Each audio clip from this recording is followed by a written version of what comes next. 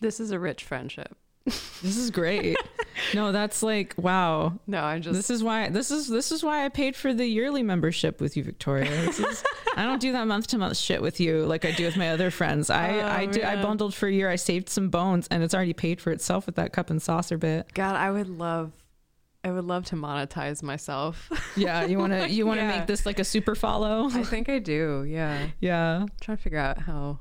Let it get up here. Let it get down here. Hey, if you were a super follow, if you were to be super followed, I would super follow you. I like the idea of just being an app or like a vague program of some sort. Yeah. Victoria. Like what your app would be? I'm trying to imagine how they would spell my name differently, the way like all apps do. I feel like Victoria with like 2 eyes at the end. Yeah, and there's like, and they have the audacity to draw like a little smile under it. Yeah, to give it that human touch. Yeah. That tech is always desperately reaching for because no one there is human. And like the V and the A would actually look the same. Like there wouldn't be a line through the A at the end of Victoria. Yeah. So the V and the A, maybe they do it where it'd be, maybe they try to design it so you could have it, you could flip it. It could be any direction. You could like upside down. It would still read Victoria. I don't know how they would pull that off though. Hey, Chelsea. Yeah, Victoria. You know what I need? What? A Breath of Fresh movie. Okay. Oh, yeah. Cool.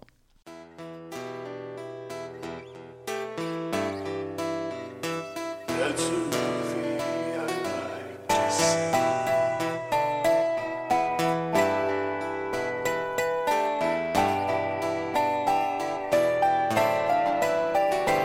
This is a Breath of Fresh movie. Yes. Yeah. You are listening to A Breath of Fresh Movie, a podcast where we watch a movie that neither of us has ever seen, and we talk about it. And I'm one of your hosts, Victoria, and I'm Chelsea, the other host. And I just waved at Chelsea as if like other people could see me waving at you, audience. I was waving at the audience in my mind. The director of this film today, in the way that like she is constantly exploring facets of identity. She dresses herself up like in her artwork to assume these kinds of roles and these characters. And it's really cool.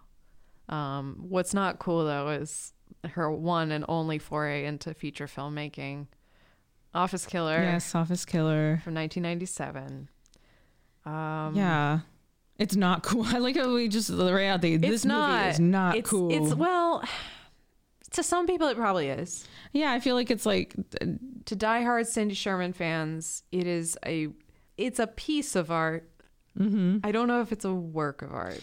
I think, I definitely came in with a different expectation than what I got.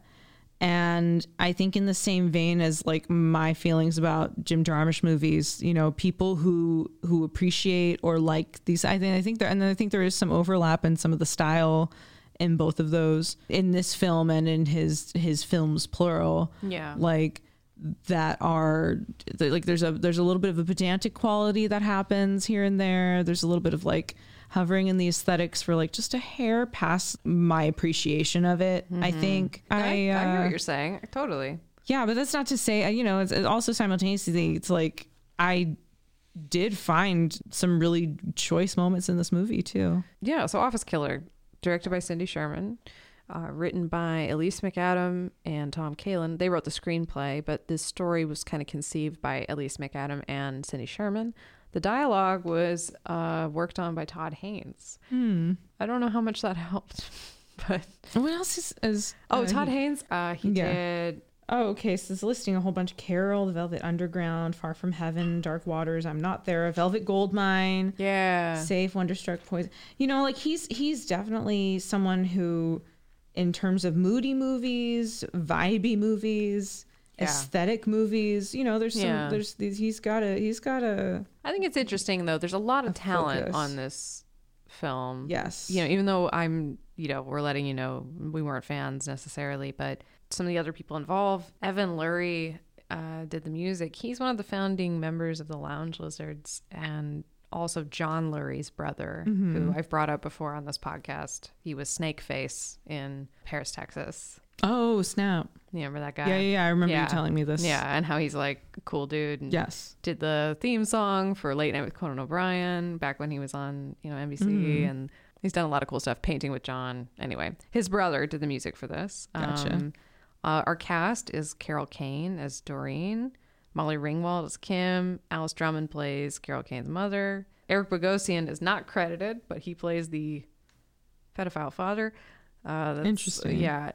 Jeannie Triplehorn as Nora and Barbara Sokoa as Virginia Wingate, who is based essentially on Ariana Huffington, apparently. That woman who's like smoking and as soon as I said it, you're like, wow. Yeah, she's 100% the same character as the redhead in Gremlins 2. Or like one of the absolutely fabulous people. Like very that energy. Ugh.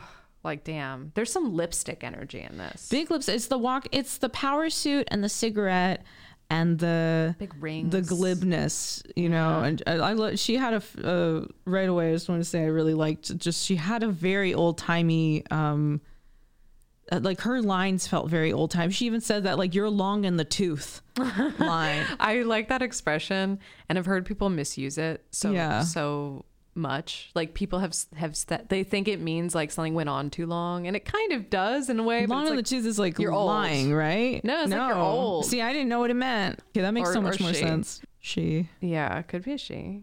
I think what's unfortunate is that I watched the trailer for this morning, and they're positioning it as a comedy. Yeah, see, like that is wrong, right? I don't think I thought any of it was funny except the absurdity of the boss character to everybody else initially. That got a laugh out of me, and I was like, is this gonna be like, how high camp is this gonna be? And it kind of like it doesn't take you all the way there. Yeah, you know? I don't remember laughing. No, I don't think it was. I didn't see this as a funny film. No, really. and I think we will talk more about Cindy Sherman, but it's important to know who she is, I think, to watch this movie. And that's kind of unfair when the whole mission is to like go in blind, right? And like, we're trying to go in and receive it. And I think I can appreciate what it is, why it's a piece of an artist's larger catalog. We've done this for a number of movies now. We're like, I appreciate its relevance, and I'm grateful to have watched it. But I felt a little bit of that vibe again.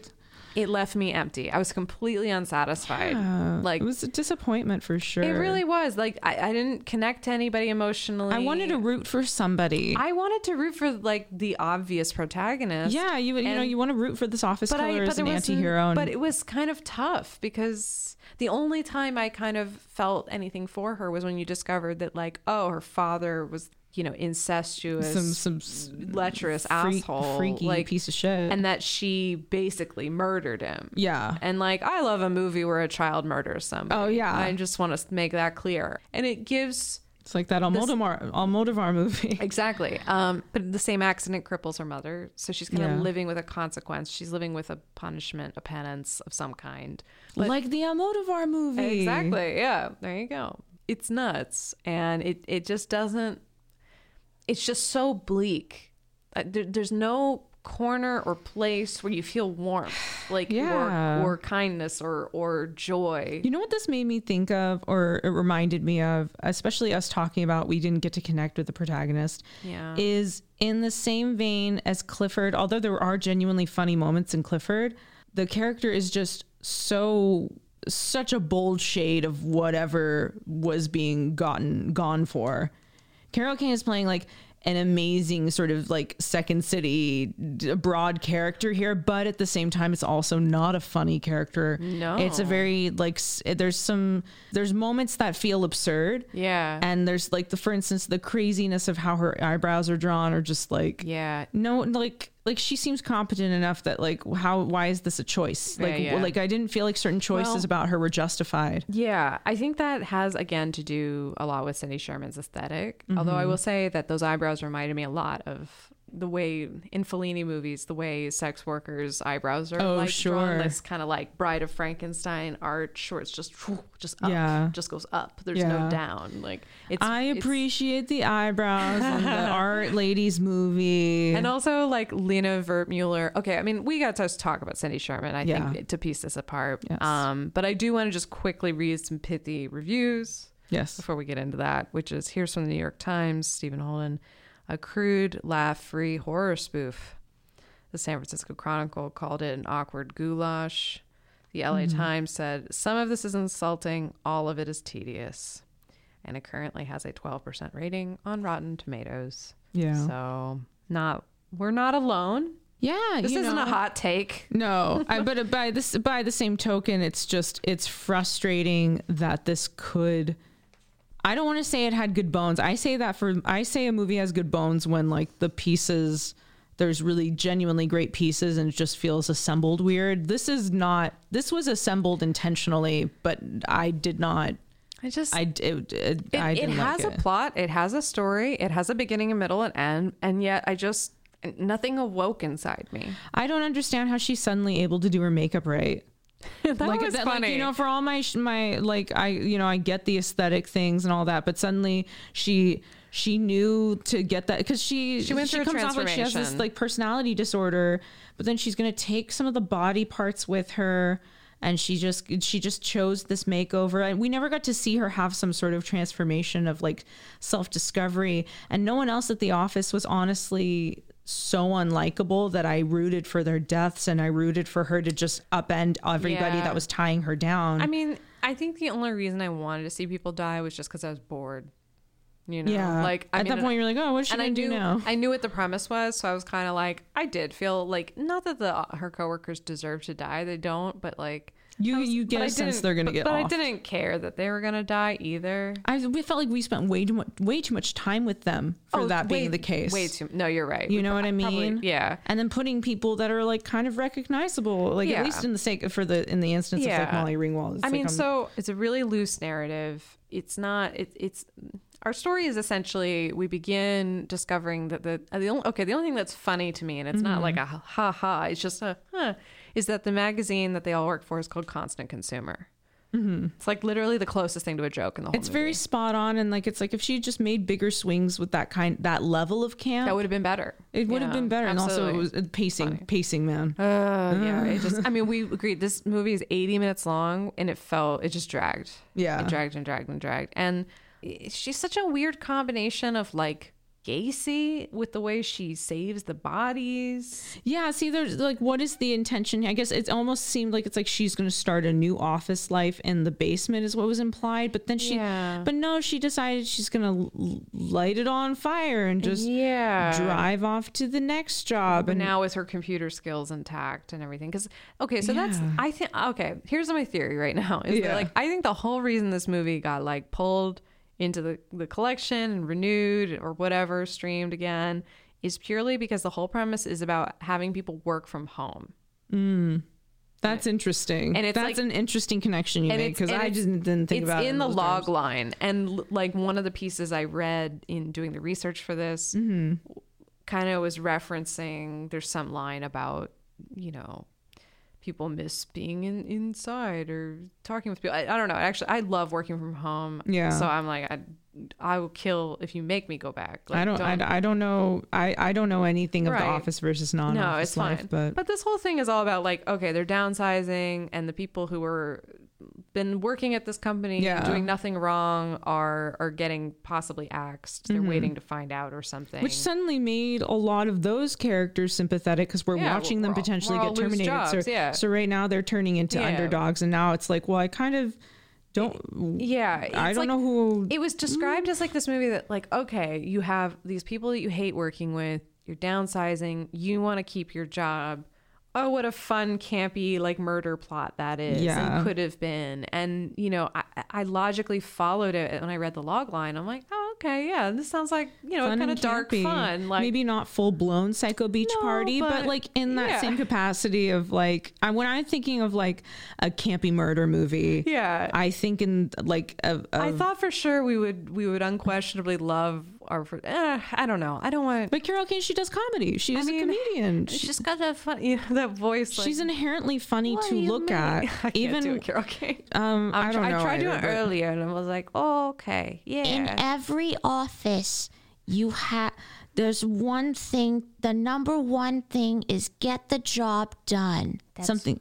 She's got almost like a little bit of a Harley Quinn, like older version. It's not quite as New York. I'm doing too much. And she's like, it was very read from a script type of voice. Yeah. I'm thinking of her voice in Jawbreaker when she's like, I do not appreciate a prank at a time like this. I just think of her in like Kimmy Schmidt too, you know. Oh yeah, I mean, I forgot she's in that show too. Well, I mean, that's so much stuff. That's like recent, you know. Yeah, no, it's like I hadn't remembered what she was. But she's an iconic character actress who has a wheelhouse, and you would think, and to a point, she does this competently as she could do so much more. But yeah, like it's almost like they didn't let her get to be funny. There was a weird, unfunny. It's like when Robin Williams. It was too serious. When Robin Williams did that 1 hour photo. I haven't seen that. Okay, I haven't seen it. I need to watch it. Do you feel that way about that performance? Just so there's this thing that happens sometimes where it's like they want to. It felt like a movie where like, it's just your opportunity to take a more dramatic turn and like get away maybe from that, like play a darker character against type a little bit. Yeah, but I just feel like she is very muted in this. I mean, the palette is muted literally. It's unfortunate. It takes away, it's like a Cindy Sherman. She should have collabed with John Waters. You know what's funny is like one of the interviews of her I found was with John Waters. Really? So he's definitely a fan of hers. Yeah. She's been working for 4 decades and she explores identity, visual and cultural codes of art, celebrity, gender, and like photography. Mm-hmm. And one of the things, the pieces that she's most well known for, the show, the collection she's most well known for, were like these very deliberate, kind of inspired by Hollywood B movies and exploring the different kind of archetypes that women could be. You know, like the jaded seductress, the unhappy housewife, the jilted lover. And these things are really reminiscent of, she would dress herself up in these photos and create the settings and then photograph it to evoke kind of, they had like an Italian neo-realist vibe or a noir vibe, but she was always playing at these different archetypes of people. Mm-hmm. And so in a way, like I'm looking at this movie and thinking about how The Office and the power of costume and dressing for the job you want and all that kind of shit, like it does, there is something appropriate about Cindy Sherman going in and kind of, we have this incredibly mousy copy editor. Like we're exploring that mousy woman archetype. Yeah, like there were archetypes. There could have been even more of that, though. I think it could have been bolder for sure. I mean, and just I was disappointed, just like in the actual palette, like the lack of color in this. Absolutely. It was a very drab, lame, and like the honestly the most color you get in the movie is surprising. I felt like Molly Ringwald's hair was, or just her vibe in general. She's like a semi-colorful energy, and granted, character wise, and maybe.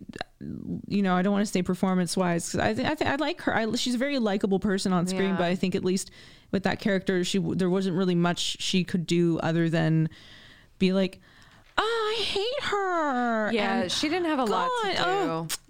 Like that, the very it's my birthday and no one remembered. Like it's just every time I see her, it's a very like, God, you guys, she's like killing everybody, probably, right? Like, right? That's not my impression. Probably no, but I think you're right. I think she didn't have a lot of choices that she could make. There's a lot of these characters were all just kind of trapped in a box, a little bit, probably directed to be that way, right? I mean, again, I think. She's bringing a photographic sensibility to film, which you think would work really well, but it's like it is missing this component of. I think the story is just flaccid. I just don't like. If it was gonna be more of a legit serious type movie, there were moments that were genuinely like eerie. For instance, at the very end when Nora's not going to get out of there, and the camera just slowly pans. We don't even see her get axed at that, but that had an eerie. I liked that choice, that we have to be slowly turned away, because this is like, I don't know, fullest, like you can't even watch this, like it's I even like those title credits. Those were there was a vibe evoked that felt very kind of self-serious in a way. Yeah, I was very excited by the titles. There were these beautiful projections of the names over the keys of the office computer and the screen. And it was just like, oh, this is very interesting and very cool and very appropriate for this woman who, again, has been a career photographer. Just like a few notes about Cindy Sherman. The youngest of 5, born in 1954 in Glen Ridge, New Jersey. Her father was an engineer and her mother taught reading to children with learning difficulties. That was the most information I could find about that. I don't know quite what that means, but I always think it's interesting to think about the professions that people grew up, in their house. This is a quote from her. "I'm trying to make other people recognize something of themselves rather than me." She studied visual arts at Buffalo State College, and she began as a painter, but found it really limiting and moved into photography. She actually technically failed her first photo class, but persisted, and I just like that. I love that. I love that about her. And you know what? I also just love too that she like made a bad movie. Yeah, like in a way, it's like I respect that something. I wish I made a bad movie out there and open and like for all the I didn't care for it, I didn't like it's not good. It was but I would love to have been made this. But I would have loved to have been made this. I would have loved to have been made this. I'm not allowed to cut that.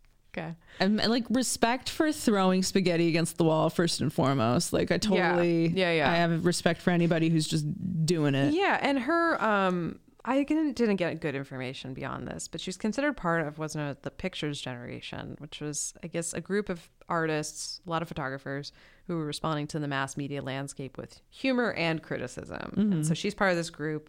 Louise Lawler, Robert Longo. I don't know these names. These are things I had to look up. But these are people. Laurie Simmons is another one. These are artists who were all part of that kind of school and that movement.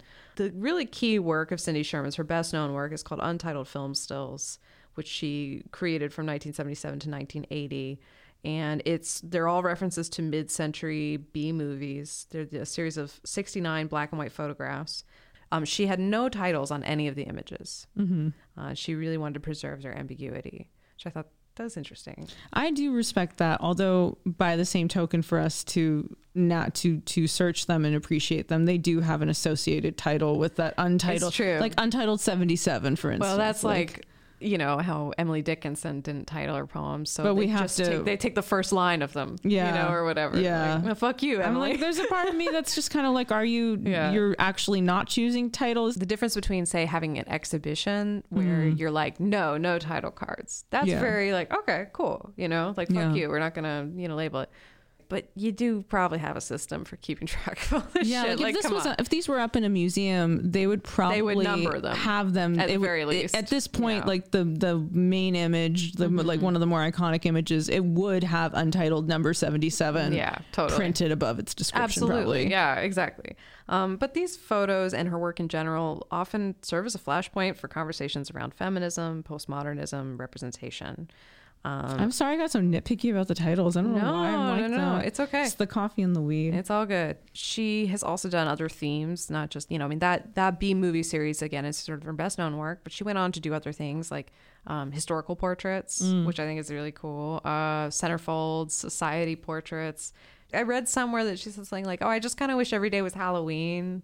And I just wanted to dress up as different people every day. Very fun. I know, right? That's very fun. Also, she doesn't make any attempt to hide her transformation efforts. Like that's what's really interesting is like the wigs are slipping off. Prosthetics are peeling away. There's poorly blended makeup. She is trying to highlight the artificiality of these things. And the preparedness of or preparation process progress. And when I think about the way that Doreen is styled in this movie, that feels very reminiscent, like of this. You asked about the eyebrows, edges, and even the blush, right? It's for all my criticism, it's like, I get that. Like, but you don't know this, like going in, receiving this blankly. You don't have the benefit of all that. Like, I mean, I knew the name Cindy Sherman. Like, there was the first time I heard it there was a gal, and I was in art school for one semester, and she loved Cindy Sherman, and I had no idea who she was. And she kind of showed me some of her photos, and then she was doing stuff really similar. And and then I think I stumbled on it later again and just realized how fucking cool it really was. Like, and she's portrayed glamorous women and done that kind of thing. But she's really more interested in the grotesque. And like that grotesqueness is really alive in this movie and like reminds me of like Lena Wertmuller, who's this Italian filmmaker who like she would do the makeup for the women. Well, not just the women, but whoever needed makeup she would do it herself, just because she wanted it to be kind of awful. Yeah. You know, or wanted it to be particularly grotesque. And she was really interested in grotesque people and grotesque faces. And Cindy Sherman's similarly kind of obsessed. And there's something kind of cool about that. Like, I think about Amy Sedaris, and like, she's more than once talked about the experience of like going and doing a photo shoot and like, how do you want to look? And like, make me look like I got the shit beat out of me. Like, so she can walk around the rest of the day like with looking like she got just bruised and an arm. It's like, and it's like she got really loved that fucking with people. Like, and it just, I don't know, there's something about it doesn't have to just be in comedy, but like, I think women are so discouraged from like embracing grotesqueness in any way. Either being crude. Yeah, or like even as an observer or like an artist. I mean, it's the idea that she's trying to demonstrate there's like all these different types of violence that can happen to a body. And like she did a series that were like disaster related, illness related. She was also coming to be a really like influential artist in the time of the AIDS crisis in the 80s. And, you know, to reject this idea of making yourself beautiful, to want to explore the other direction. There's something really interesting about all of this. I just wish like it's not evident. It's all the more disappointing then when the movie doesn't like quite come together. It's a shame. Like I think what bothers me is that I think if you knew nothing about Cindy Sherman, I don't know that this movie would make you more curious. That's the unfortunate reality, is that no, I was not left. You know what this movie did make me want to do though? It made me want to rewatch Clock Watchers and May. Yeah. Because I felt like this movie, if you wanted to watch a movie that had been like this and then you were subsequently disappointed by what you watched, I would say watch Clock Watchers and then watch May. And I feel like those like very closely captured like tonally what I was maybe kind of craving. Maybe one or the other. I mean, it's like one direction or the other. I don't think fused together would be good. And I think, you know, again, this is where fuse them. Fuse them. I don't know. There's like two heads. There's some there's like a sentimentality to like Clock Watchers in a way, but like whereas with May, it's like a very like I haven't seen either of those movies. I wish I hadn't seen either of those movies so I could rewatch them. They're both just lie to me. I think they're both just legitimately good. I know I should have just lied. No, but I already talked about them like I knew them because I do. Well, you know, this movie made me think of two. I was thinking about how now that we know Cindy Sherman's really into referencing other things. Yes, I looked at this movie and I'm like, okay, I'm seeing a bit of 9 to 5. I'm seeing a little bit of Working Girl. Like I'm seeing a lot of different office dramas, movies, archetypes again, and like, just trope like moments. You know, the driving on the freeway and like a free woman with the red car, wind blowing her hair. That felt so tacked on. It was a very contrived ending that did not make sense. The only thing I liked was the detail about like must have computer skills. Yeah, you know, that was like, okay, that paid off. Yeah, you know, that paid off. I kind of liked that she left better and on a better path, but I also didn't really connect deeply with her.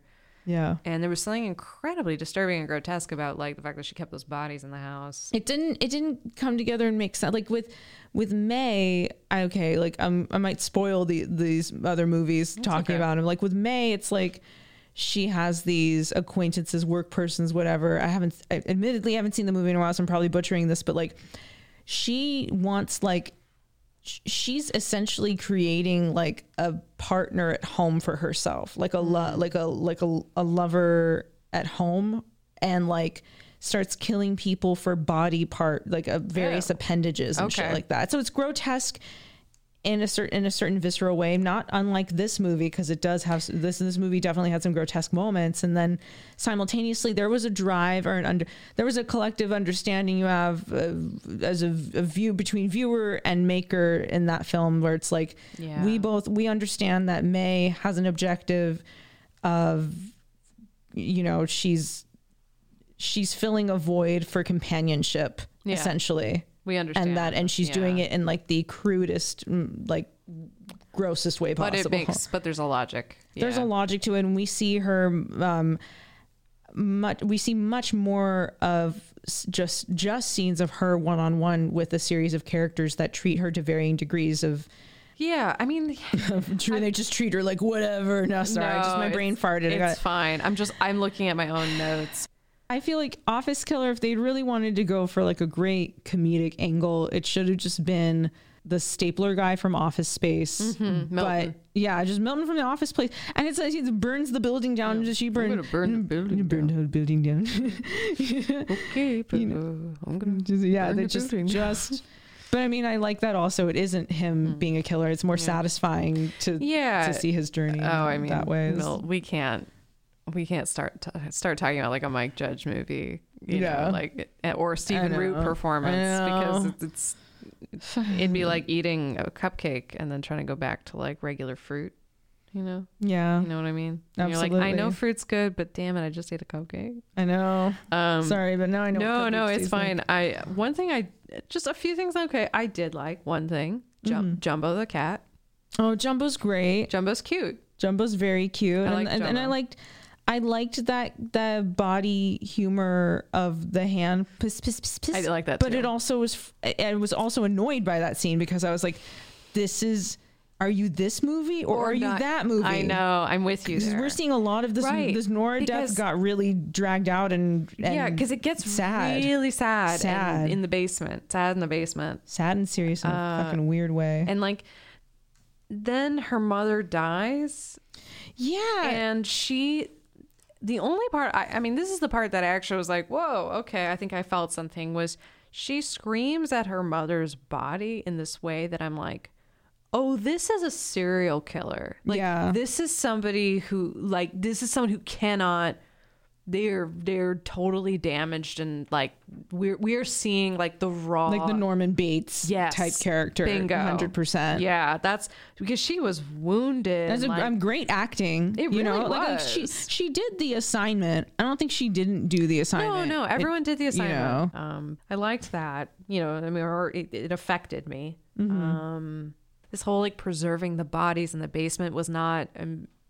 It felt like it was trying to be light, but it wasn't. So they're downsizing, but she's going on this murder spree. It kind of seems like she would have maybe done that anyway. Like, it didn't have to be about downsizing. I mean, she now was upset. Like, she has that moment where the copier explodes on her, and she has like kind of a snap. She kind of reaches her breaking point or something, and it's like, but then I don't know. Again, it's like I guess like with her.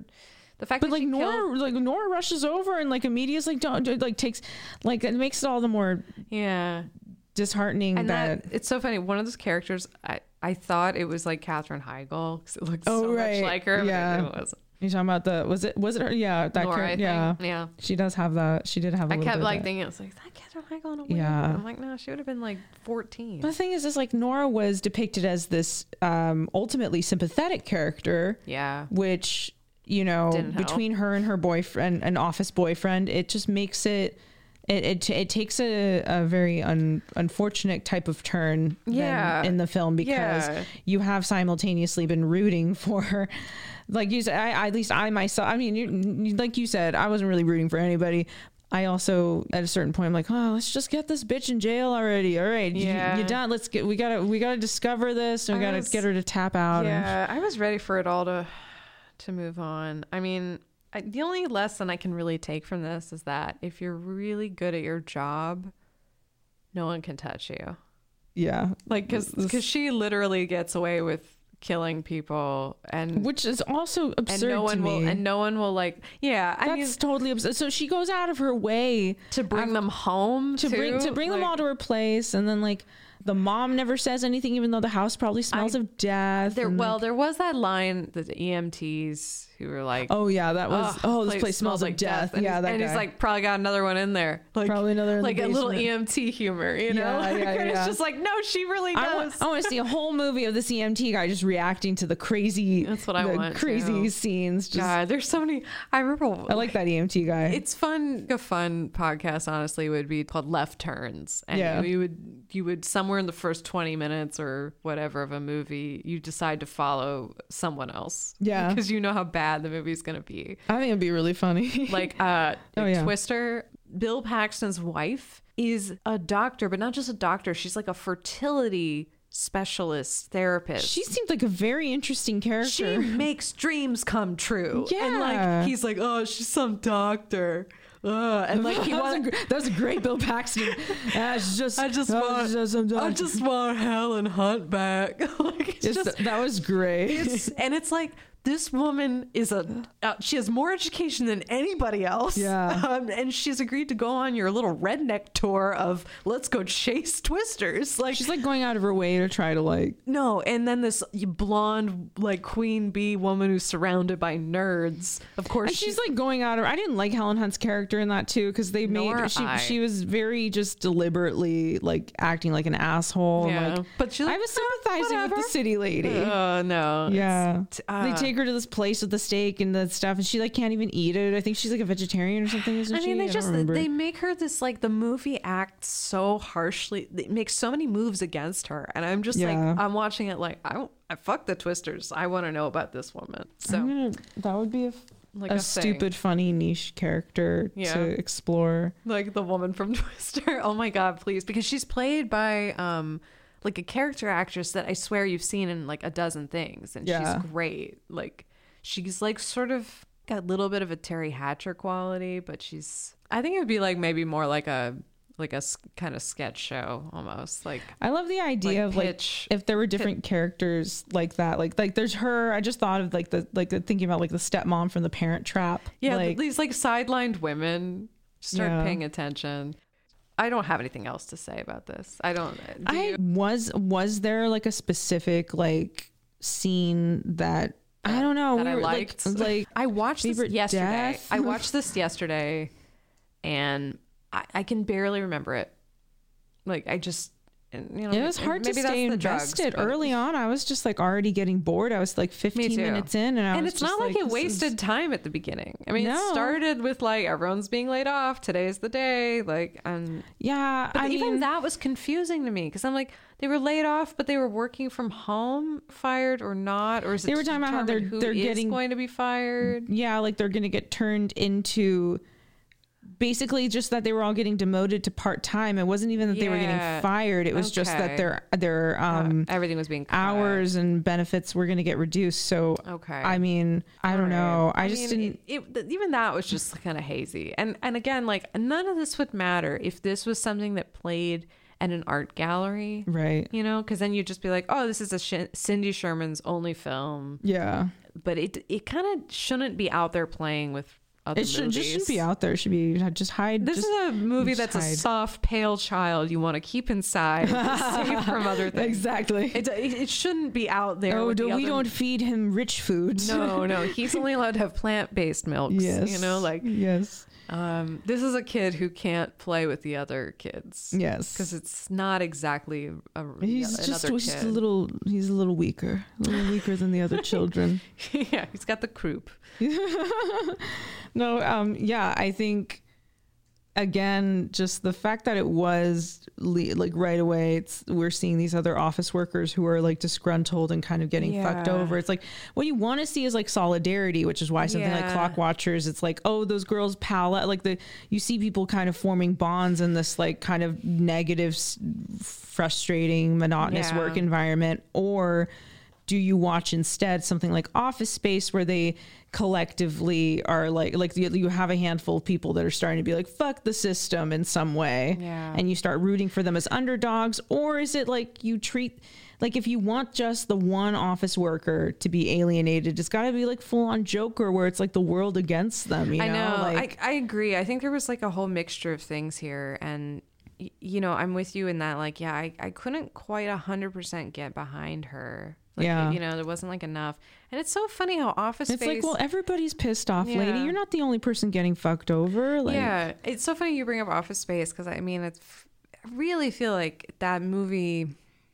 It's kind of... It's perfect. Yeah, you know? I mean, for lack of a better word, but it feels like it distilled that it's... I don't want to say it's the final word on office culture. It's not, but...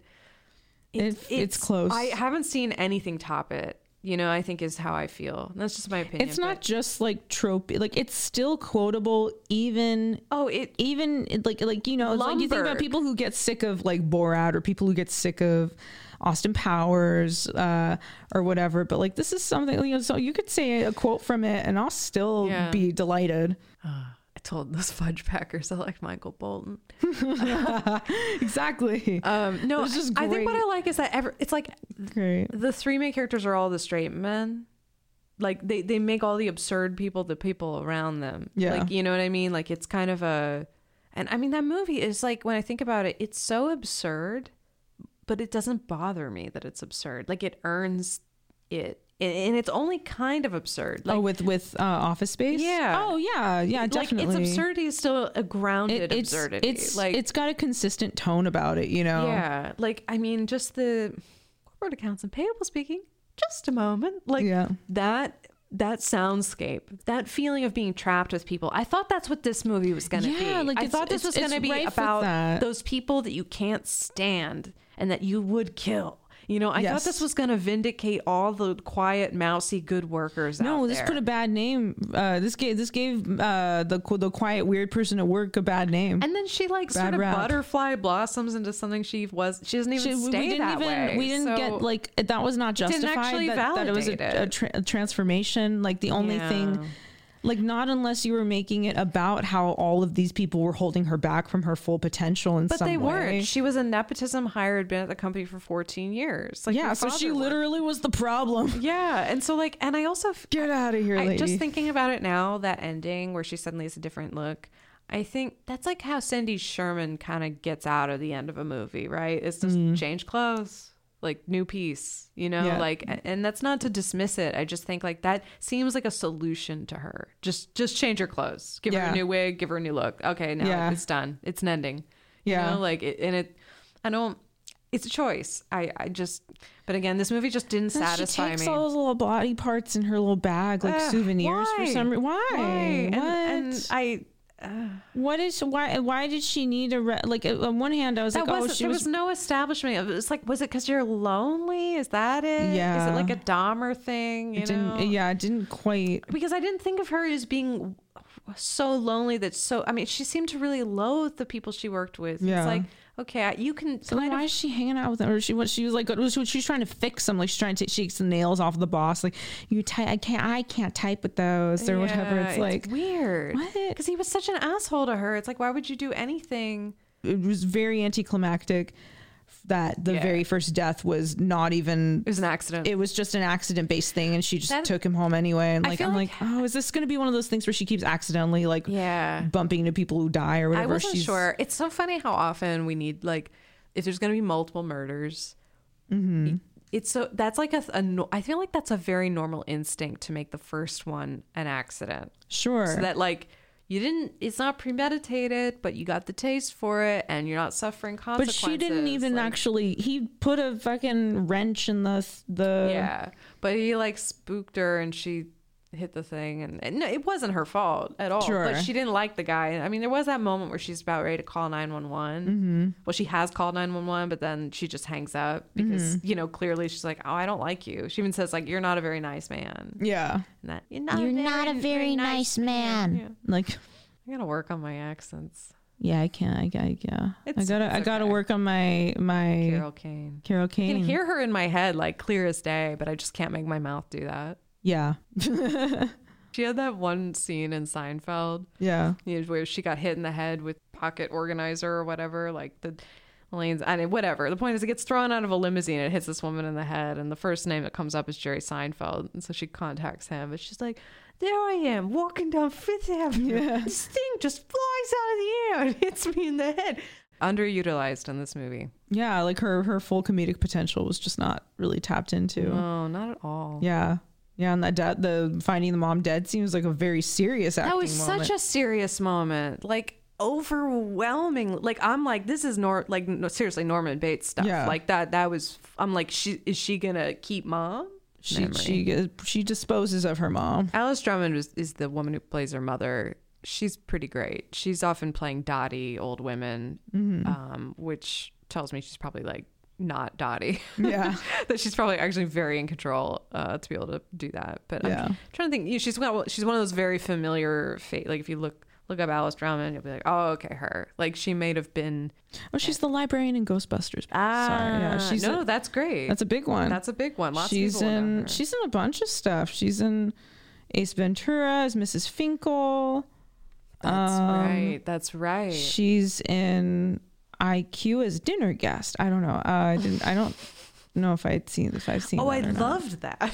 And I think Office Killer did come out after Clock Watchers, which makes me wonder if this movie had been inspired by Clock Watchers. Maybe in some way. I mean, I think it very much is inspired. Oh wait, no, sorry, they came out the same year. Fuck, I fucked up. I do think though, regardless of whether it was an influence or not, I think every movie about office life is kind of being referenced. And when did Office? All these Office movies came out around the same time. I think we had a lot of millennial anxiety. Yeah, we were heading toward Office Space 99. Yeah. Actually, the other movie was 98, Clock Watchers, and this was 97. And that's something too that similar to that Almodovar film we watched earlier.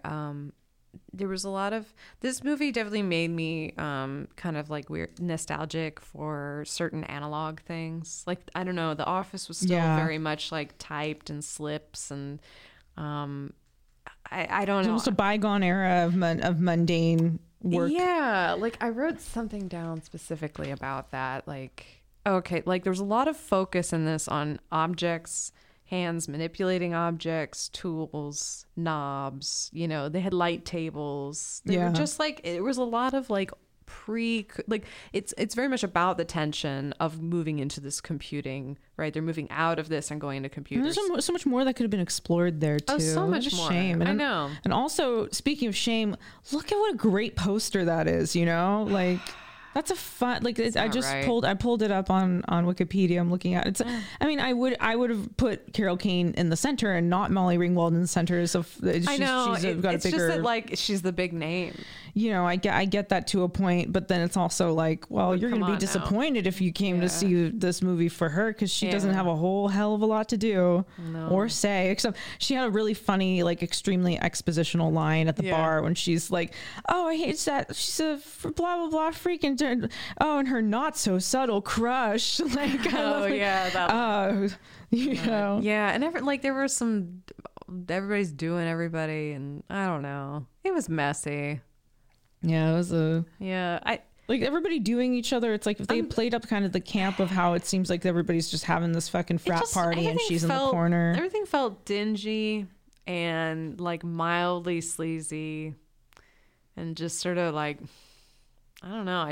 I came away feeling. I think she's going to go to another office and work too. I guess. She wants to keep being in that environment. I don't know. Presumably to repeat the cycle.